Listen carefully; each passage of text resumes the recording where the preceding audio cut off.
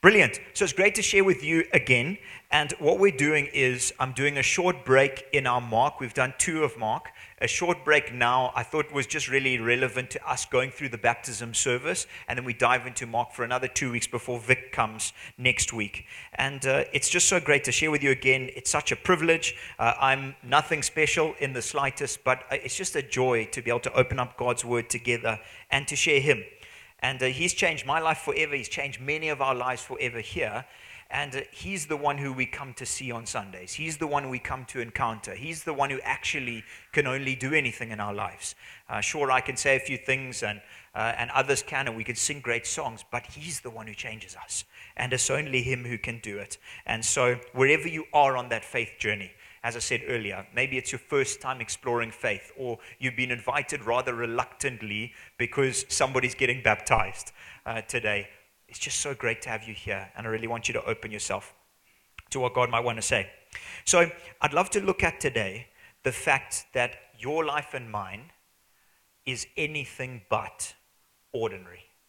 Anything but ordinary. Whoever you are, whatever you do occupationally, whatever your history is, and your past, whatever you're involved in now, good or bad, God has a purpose for your life. There's no second-rate people in God's eyes. There's no second-class Christ followers. There's no second-class people. And He's drawing you into living a transformed life, a supernatural life, a life of purpose.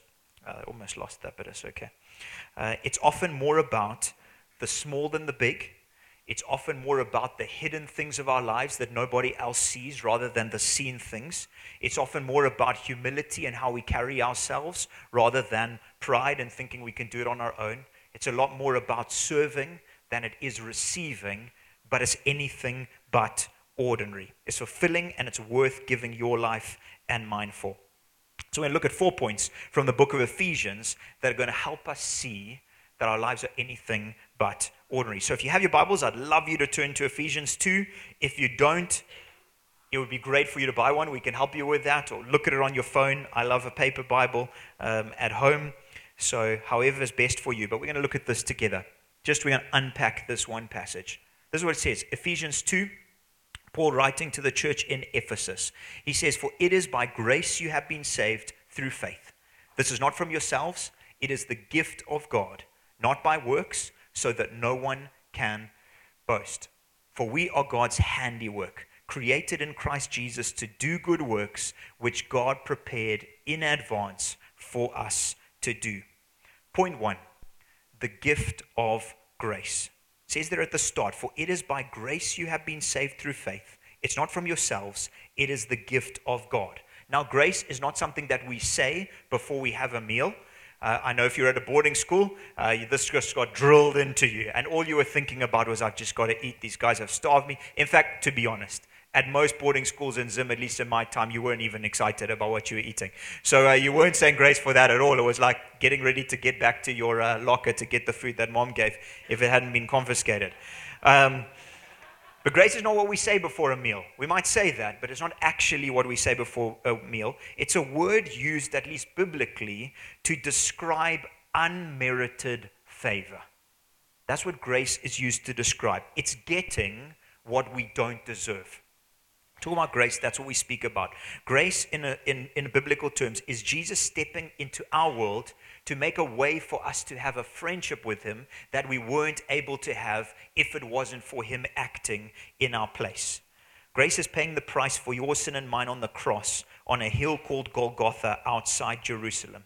Grace is a display of love that is so amazing and so undeserving that we as people struggle to make sense of it.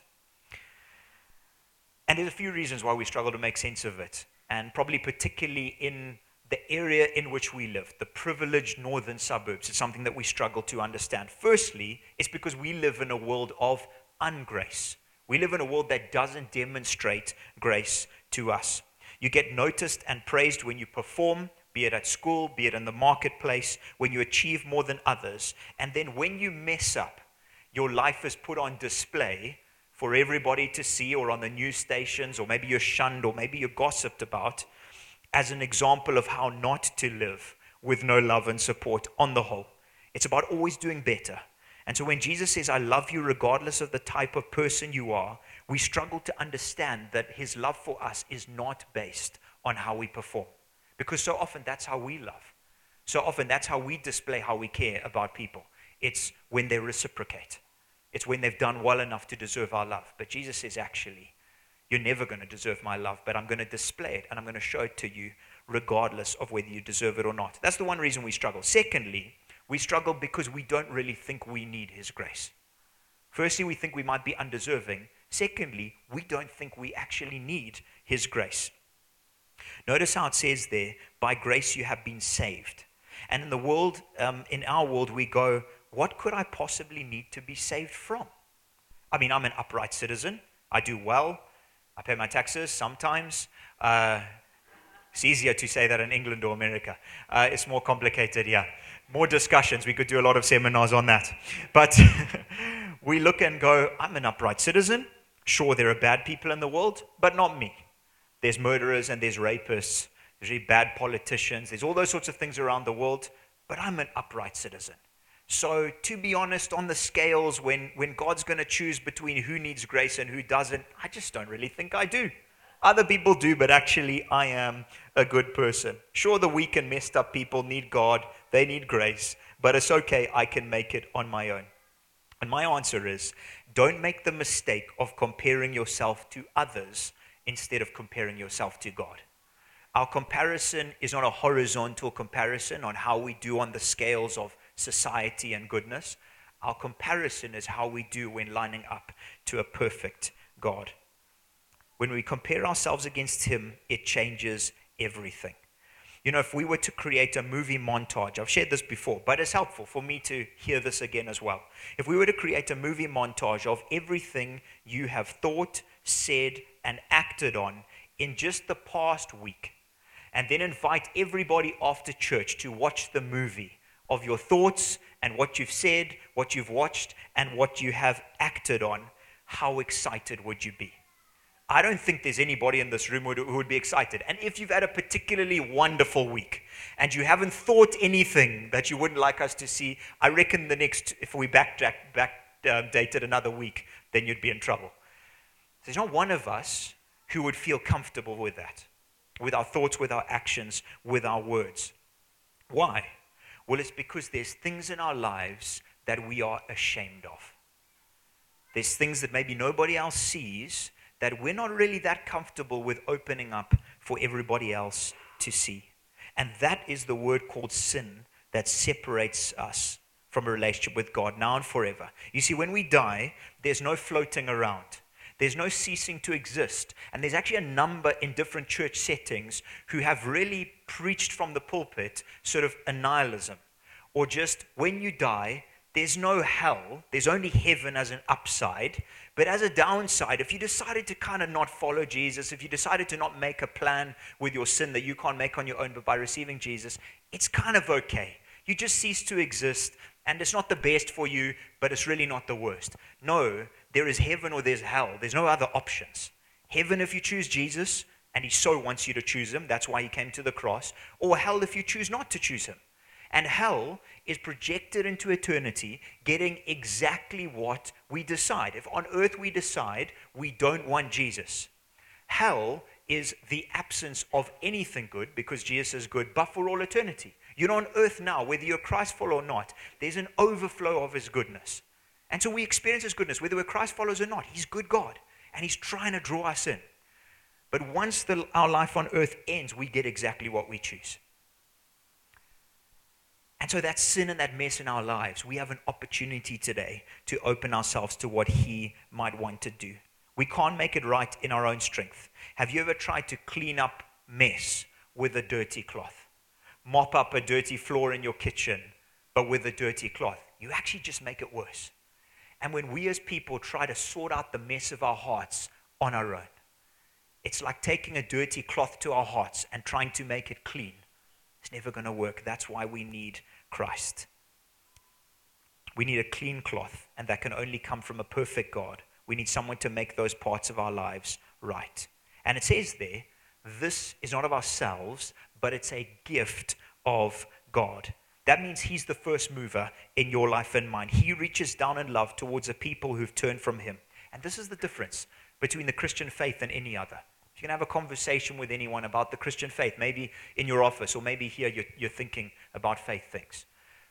The key difference, there's many, but the key one is the realization as Christ followers that there is nothing that we can do in and of ourselves to make ourselves right with God. No amount of reading our Bibles, no amount of prayers, no amount of taking communion, nothing makes us right with God. The only way to be made right is to receive what he's done. It's not about looking up. It's about receiving from the one who's come down. It's realizing we'll never make perfection, and so we need him to solve the problem of our lives. It's this picture of a father almost reaching down into, maybe their child's fallen into a pit, but no matter how much they jump or climb, they're never going to reach up. And so they need the help, and the father reaches down to grab them up. Or maybe a child getting swept down with a strong current, or in the sea getting swept away. And dad reaches and grips, and they can't do anything to stop themselves being pulled away. But the father has strength. He's got strength they don't possess. No matter how much they try, they won't solve it. They won't get out that pit. They won't swim against the current, but there's one who can. That's the story of grace. It's this one who steps down who can. And I've got this gift here with me. Who would like it?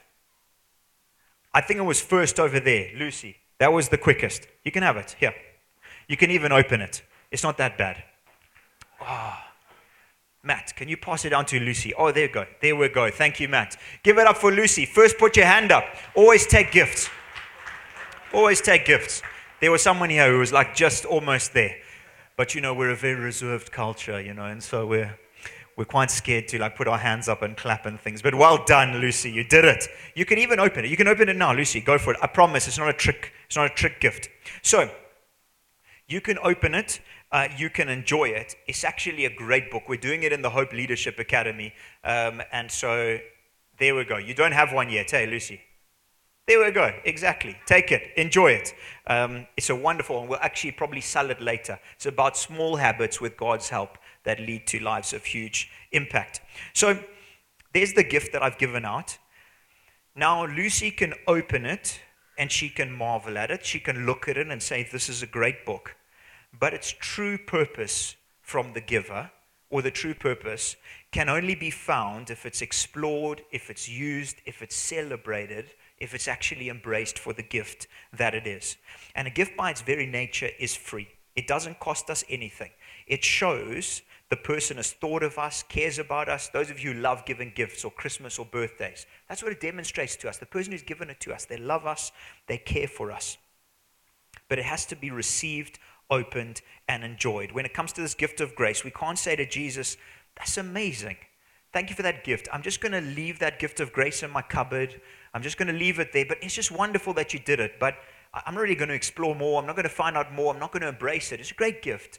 Maybe it's a great gift for someone else. I'm going to repackage it and send it out to someone else. But it's not for me. I don't need it. Well, then we don't get the benefits of the gift that he has given us. You might say, but Craig, I don't really know what it is. What exactly is God's gift of grace?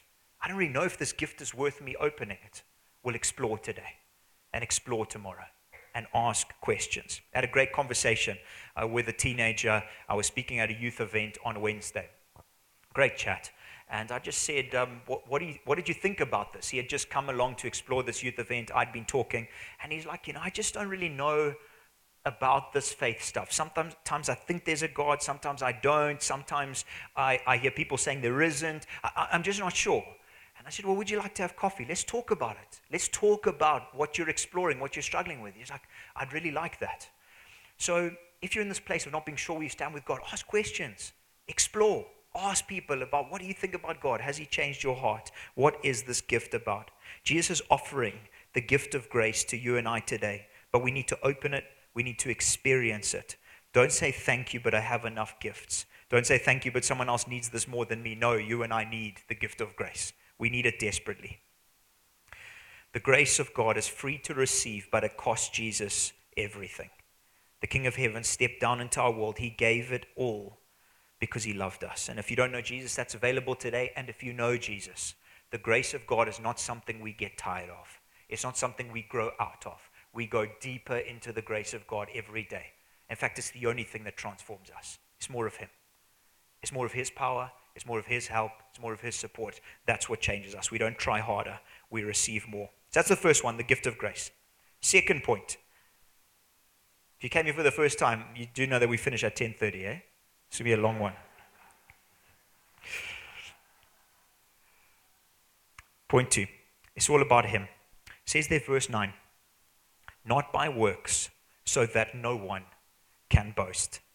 There are two incredible things about this gift of God. Firstly, it brings a great sense of joy and peace each day. There's no striving, there's no trying harder at life so that one day God might accept me. It's the opposite. It's recognizing, wow, God loves me. He cares about me deeply before I've done anything to deserve it. And in spite of my mess, He loves me. And now I get to live for Him out of gratitude. I don't do church and lead church because I want to earn God's love. I know He loves me. And so this is just a privilege. This is just an overflow.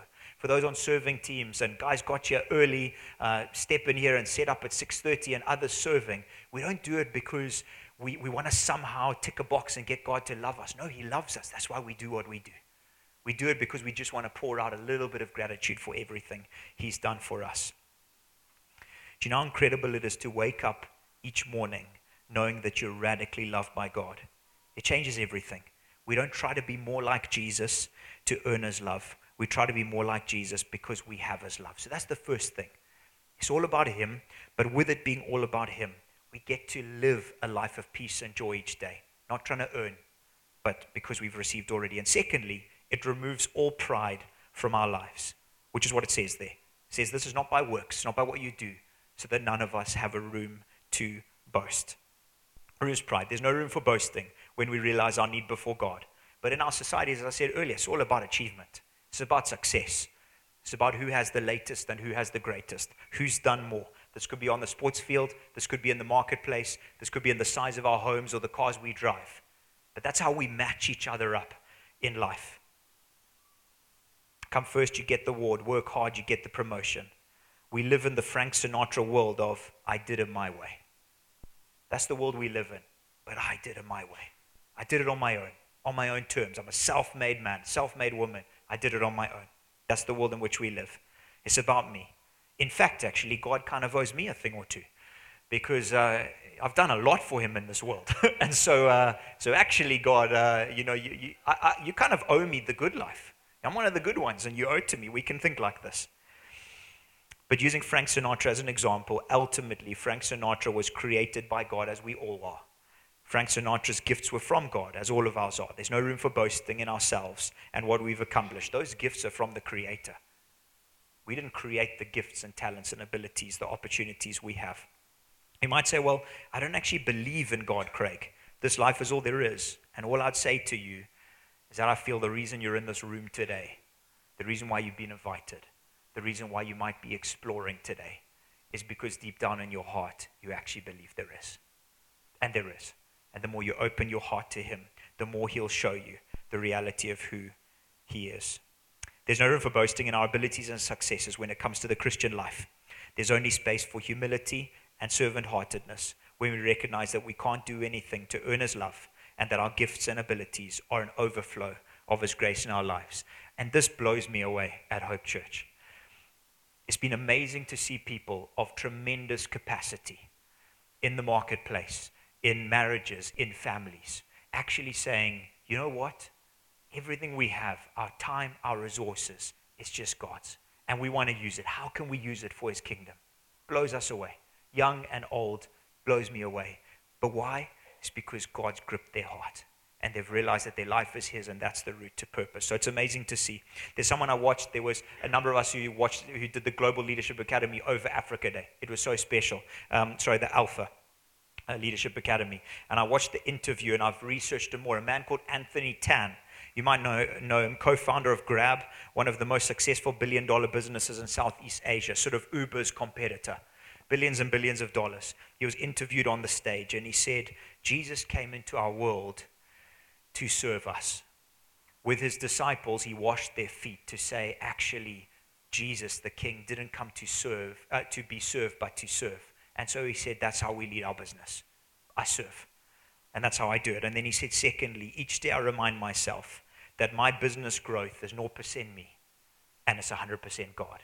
And every time I have a chance of being arrogant, like Anthony Tan, you did this. He said, when I made the first million, got on my knees, Jesus, 0% me, 100% you. Made the first 100 million, 0% me, 100% you. I'm just your servant. Made it to the first billion, 0% me, 100% you. The most humble man and family. Check it out, grab. See what they've done in the community. They've really built themselves to have huge impact in Southeast Asia. It's what God can do when he grabs hold of our hearts. So it's for each of us daily saying, thank you, Jesus. All I have is a gift from you. You gave me these gifts and abilities. Sure, I put in the work, but by my birth, my life, my placement in this world, it's only possible by you. So we have humility and we have peace in life. Amazing.